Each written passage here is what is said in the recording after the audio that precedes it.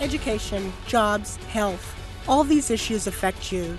Leaders from across the state, people just like you, are working to make things better. The question is, could you do this in your community as well? I'm Anita Brown-Graham. This is ncIMPACT. Being the host of a daytime television show was the last thing that Carolina professor Anita Brown-Graham thought she'd be doing with her career. Anita is a professor of public law and government at Carolina's School of Government. She is the founder of ncIMPACT, an initiative that tackles statewide issues by combining the knowledge of local experts. On this episode of Well Said, Anita shares how she went from ncIMPACT founder to host of its daytime television show. So there are all sorts of community collaboratives happening across North Carolina on a variety of responsive efforts. But usually those collaboratives need support for facilitation. They need data support. They need to be informed by research and evidence-based practices. So in some ways, I think you could look at ncIMPACT as a brokerage firm. We're working with the people who have the need, and we're working with the people who have the knowledge, and we're trying to connect those in the most efficient and effective ways. ncIMPACT launched in January 2017 with the mission of providing support to those fighting major societal issues in North Carolina's communities, including human trafficking, pre-K expansion, and healthcare. Anita started thinking about the idea for the initiative when she was working at NC State at the Institute for Emerging Issues. I was very focused on state-level policy, and that was amazing for a decade. But I also could see from my peripheral vision that there was a whole bunch of innovation happening at the local level without a lot of capacity for support. And so that really caused me to want to come back to the school and focus on local communities where people just roll up their sleeves and try to get it done. So how was Anita going to get things done? She knew that many of these issues weren't unique to only one community in North Carolina, and these are big issues. I think the most daunting project that we have is the project that involves these 10 communities across the state who are responding to the opioid crisis. It's daunting because the stakes are so incredibly high. It's daunting because these 10 teams are in very different places in terms of how they have formed and what they are responding to. And just like any other project ncIMPACT takes on, Anita and her team are enlisting the help of experts from UNC-Chapel Hill and other UNC system schools.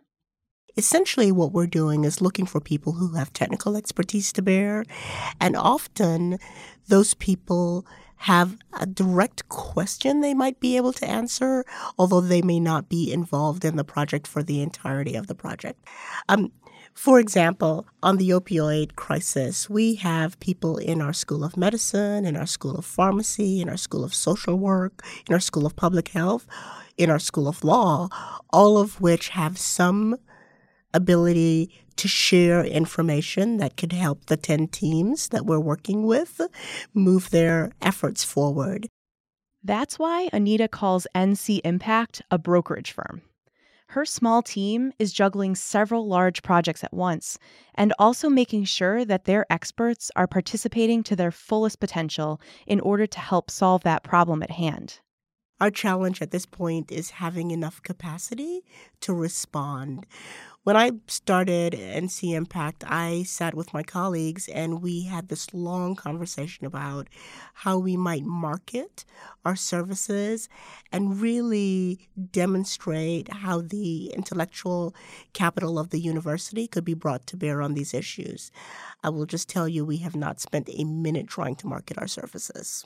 Mostly people are coming to us, and a lot of what's happening is word of mouth. We do a project for one community, they talk to another community, they call us up and ask us to be supportive of them. While ncIMPACT started as an initiative right here in Chapel Hill, The program has also launched a daytime television program hosted on UNC-TV, reaching 99% of homes in North Carolina.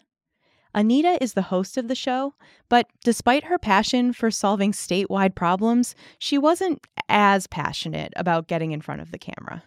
I actually said I should not be the host. I keep saying I should not be the host. I am an off-the-chart introvert. So the last thing I want to do is sign up for all of these engagements. But the producers and our sponsor are pretty adamant that part of what makes the show work is the underlying work behind it, and that it would not be as effective if they just hired a professional reporter. So here I am. Now, I will tell you that last week, one of the producers pointed out, because I'm actually a horrible host, I want to talk about what I want to talk about. I never pay attention to the time cards. It's just a mess. And he basically said, everything you have done in your career to this point, being a lawyer, being a professor, running a policy institute, is totally irrelevant to what I need you to do on the show. Okay, so it's not all irrelevant. Anita still has to pull from her professional experiences as a lawyer and as a professor. And much like her shifts in careers, she has also held different roles at Carolina. First, as a student. I came here as a law student in the late 80s and then went out to California and practiced law for a little while. But the lure of Carolina had already sort of positioned itself within my heart. I fell in love with this state the first day I got here in 1988, and I'm probably one of the biggest cheerleaders, although I wasn't born here. If there is any place in the country that, for me, embodies the sense of what can be, it is North Carolina. And it isn't just because the state had the audacity to dream big and to believe that it could come from literally being known as the Rip Van Winkle state to the 11th largest economy in the country today. But I think maybe particularly because of its institutions of higher education, it sends that message to so many individuals across the state. So I want to embrace that. And for the people who don't get that message, I want to figure out how we get our arms wider to pull them into that sense of what can be. The ncIMPACT effort with UNC-TV really came about as a result of a conversation with our sponsor, the Civic Federal Credit Union. I was sharing information with them about the work that we were doing and what we were finding across North Carolina. And one of the things that became really clear early on in our work is a lot of times you go into a community and they're wrestling with an issue, and it's an issue that lots of other communities are wrestling with, yet they don't know that, so they feel a sense of isolation. What are those cliches? Don't reinvent the wheel, teamwork makes the dream work. That was the idea behind developing a television program based on the work ncIMPACT was already executing. There are several common problems communities across North Carolina face, and each of these communities are often in the dark about the progress or resources available to them right in the same state. So in this conversation with Civic, we somehow ended, and it was literally over a lunch. By the time we were done with this lunch, we thought, wouldn't it be great if we had a program that could help to both inform other communities about approaches, and maybe for those that didn't see themselves capable of responding to the challenge, offer them a little bit of inspiration too.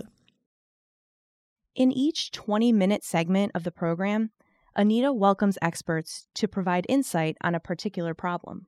We really focus on communities where different stakeholders, sometimes the most unusual of suspects, have come together to be responsive to a particular issue. So, for example, when we think about the number of people who find themselves sitting in jails awaiting trial, sometimes for years, you might be surprised to know that there are communities where the district attorney and the sheriff's office and the local county commissioners and the defense attorneys are all together trying to figure out what is a way that we can ensure that we're keeping the public safe, that we're keeping an eye on people who might be flight risks, all of which are legitimate concerns of our criminal justice system, but that we aren't warehousing people who don't need to be sitting in jail for months on end just because they can't afford to post bail. And while topics like the opioid crisis or criminal justice system are common across the state, Anita and her team are still required to do thorough research before producing a segment. We then spend quite a bit of time talking to the community actors to understand the extent of the challenge, who's come together to be responsive, what the barriers are to that kind of collaboration, because the last thing we want to do is pretend that working together across differences, whether those are sector or ideological differences, is easy stuff. We often then will engage with experts to be sure that we understand the scope of the challenge across North Carolina or across the United States, as may be the case. Many of those experts actually end up being interviewed for the segment. The other thing that is important to recognize in the life of Anita today is that now I have to remember what I wore the last time I showed up. And in a given day, I've got to change clothes twice, sometimes 3 times, to pretend that I'm not taping all these things on the same day. So even though Anita never dreamed of hosting the television segment, it's clear that she has a strong love for North Carolina and a drive to help some major issues with ncIMPACT, no matter how many times she has to change her outfit. It also is unbelievably inspiring. When those 10 teams come together and are reminded, A, that their community is not the only one besieged by this generational crisis, and B, that there are other people just like them in other communities struggling to figure out a way to combat the crisis, there's something very magical that happens in the room. And I'm just always reminded when I'm in the room with them about not just the enormity of what we've taken on, but about the hardiness of the human spirit. One of our first projects was for the Kate B. Reynolds Charitable Trust in Forsyth County.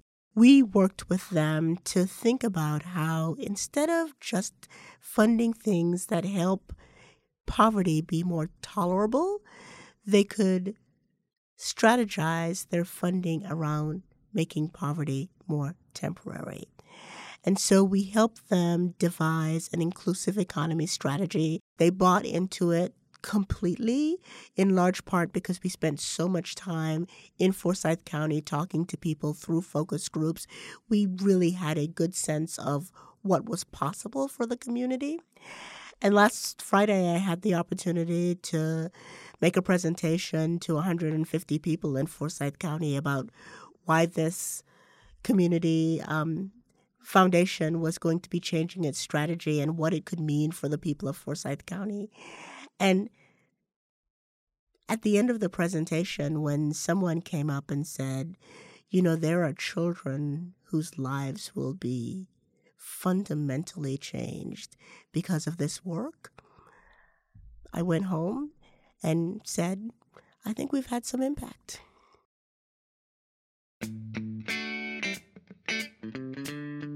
Thanks so much for listening to this episode of Well Said, the official storytelling podcast from the University of North Carolina at Chapel Hill. If you're interested in learning more about ncIMPACT, visit the website ncIMPACT.sog.web.unc.edu.